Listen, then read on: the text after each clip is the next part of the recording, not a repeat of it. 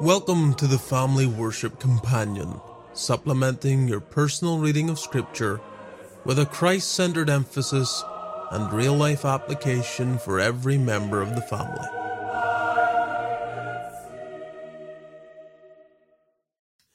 Greetings, friends. We come today to Genesis chapter 12, a pivotal chapter in the Word of God.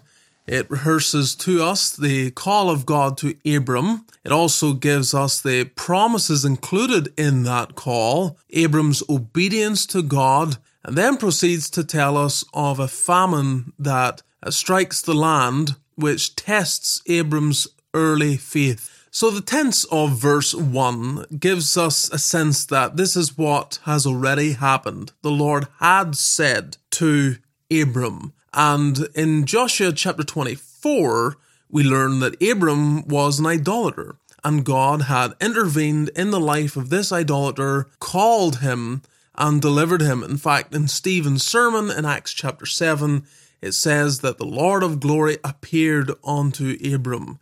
So this is his conversion, as I understand it. Abram's experience is all of grace, as it is for every last one of us. Whether we're brought up in the church, in the Word of God, or we've been out in the world somewhere, salvation is all of grace. And what we find in Abram's life is really an example of the believer's experience. It's not that we should move around as Abram did, but the sense of pilgrimage that we are on, a people that belong somewhere else. This is illustrated wonderfully in the life of Abram. Now, when we look at Genesis chapter 12, the first 3 verses are crucial to understand. Familiar to many, I'm sure, but I want us to just remember the reality of the world in which Abram is living. He has no Eden. Man has been driven out of that, we know that.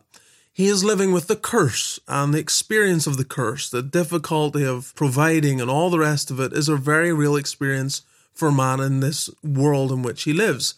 And there's not really much positive impact that God's people of that time are having upon the world. Now, in the promise that God gives to Abram, there is the indications of a change, a reverse, and God using Abram to change something of the experience. So, firstly, though there's no Eden, he's going to give a land that is promised to him and to his posterity.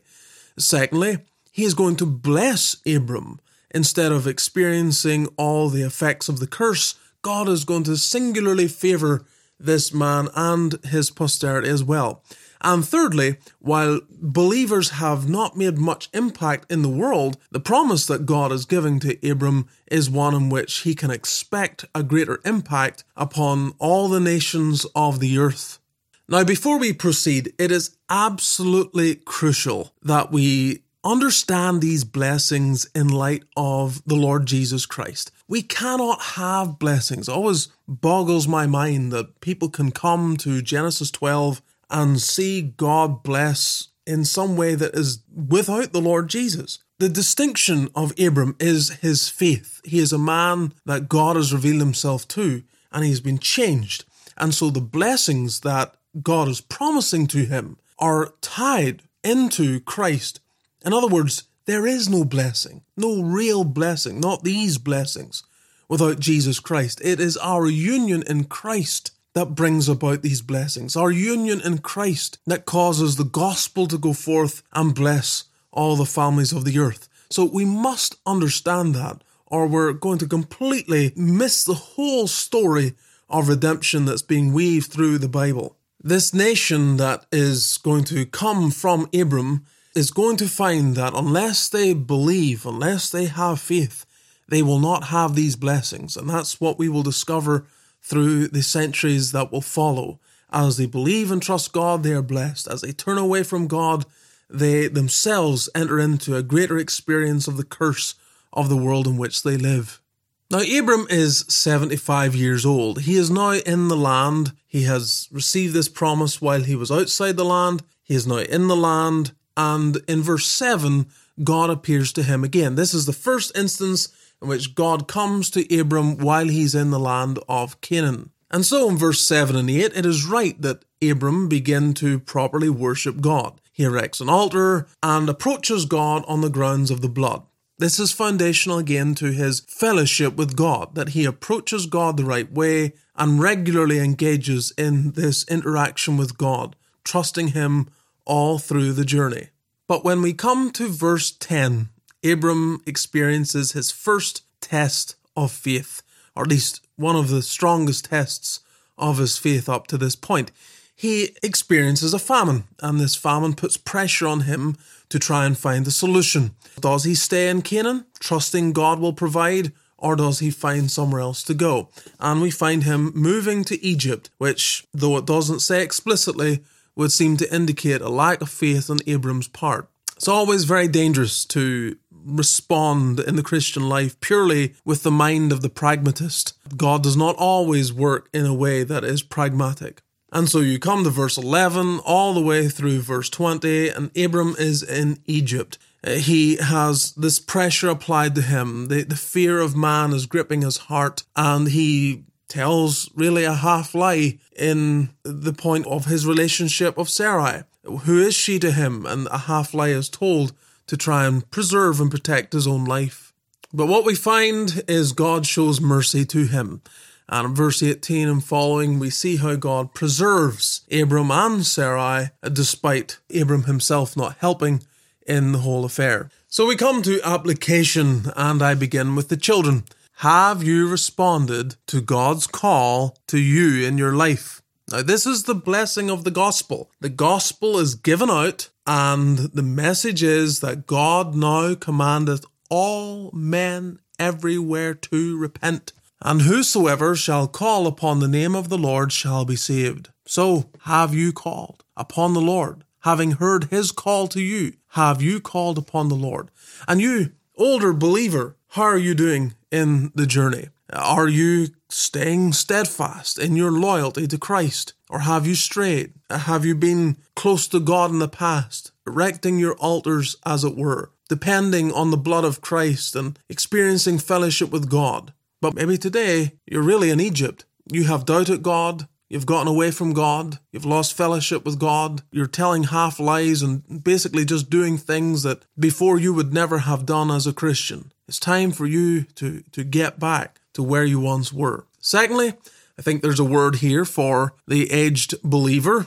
Abram's 75 years old, and God is still leading, guiding, and using him. Don't lose heart. Do not think that God will shelve you. You're still living, you're still breathing.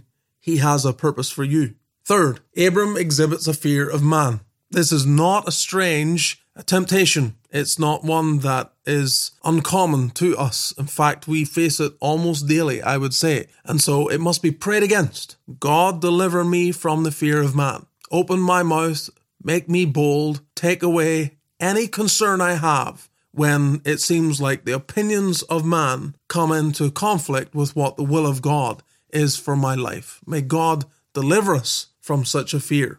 Fourth, I was struck by the thought that Sarai is in her 60s in this chapter and is remarkable for her beauty. And though she lives to 127 and no doubt was more youthful in her appearance than maybe the average woman in her 60s today, yet it made me wonder whether or not that's the case, and more to the point that we're not culturally influenced by our perception of beauty. And that is definitely the case, that there's no doubt that that is the case. And so I think we just pause and consider whether or not our view and understanding of beauty, and especially for women, but also for men, our understanding of beauty, making sure that we don't succumb to some shallow, carnal view of what beauty truly is. Fifth, Pharaoh issues really a rebuke to Abram. This happens sometimes. Sometimes the world can rebuke the Christian. We live foolishly. And so the life that we're living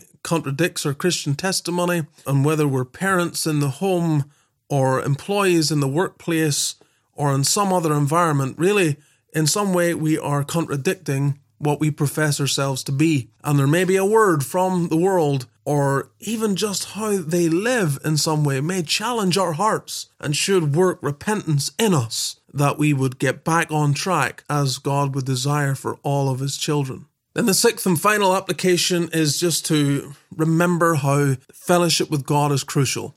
One bad decision leads to a whole series of dangerous circumstances in which Abram finds himself. He loses out with God and fellowship, and so his fear gripping his heart makes him move into Egypt, and there he's faced with different challenges and all of it, beginning with one decision that he would not have made if he was maintaining close fellowship with God. That's a reminder to you and to me. We must maintain daily fellowship. At any time, around any corner, may be a temptation that we will not be prepared to face and will not have the strength to face if we are missing out in regular fellowship with God, abiding at the cross, looking at Christ, and rejoicing in Him. May the Lord keep our hearts in tune with Him today.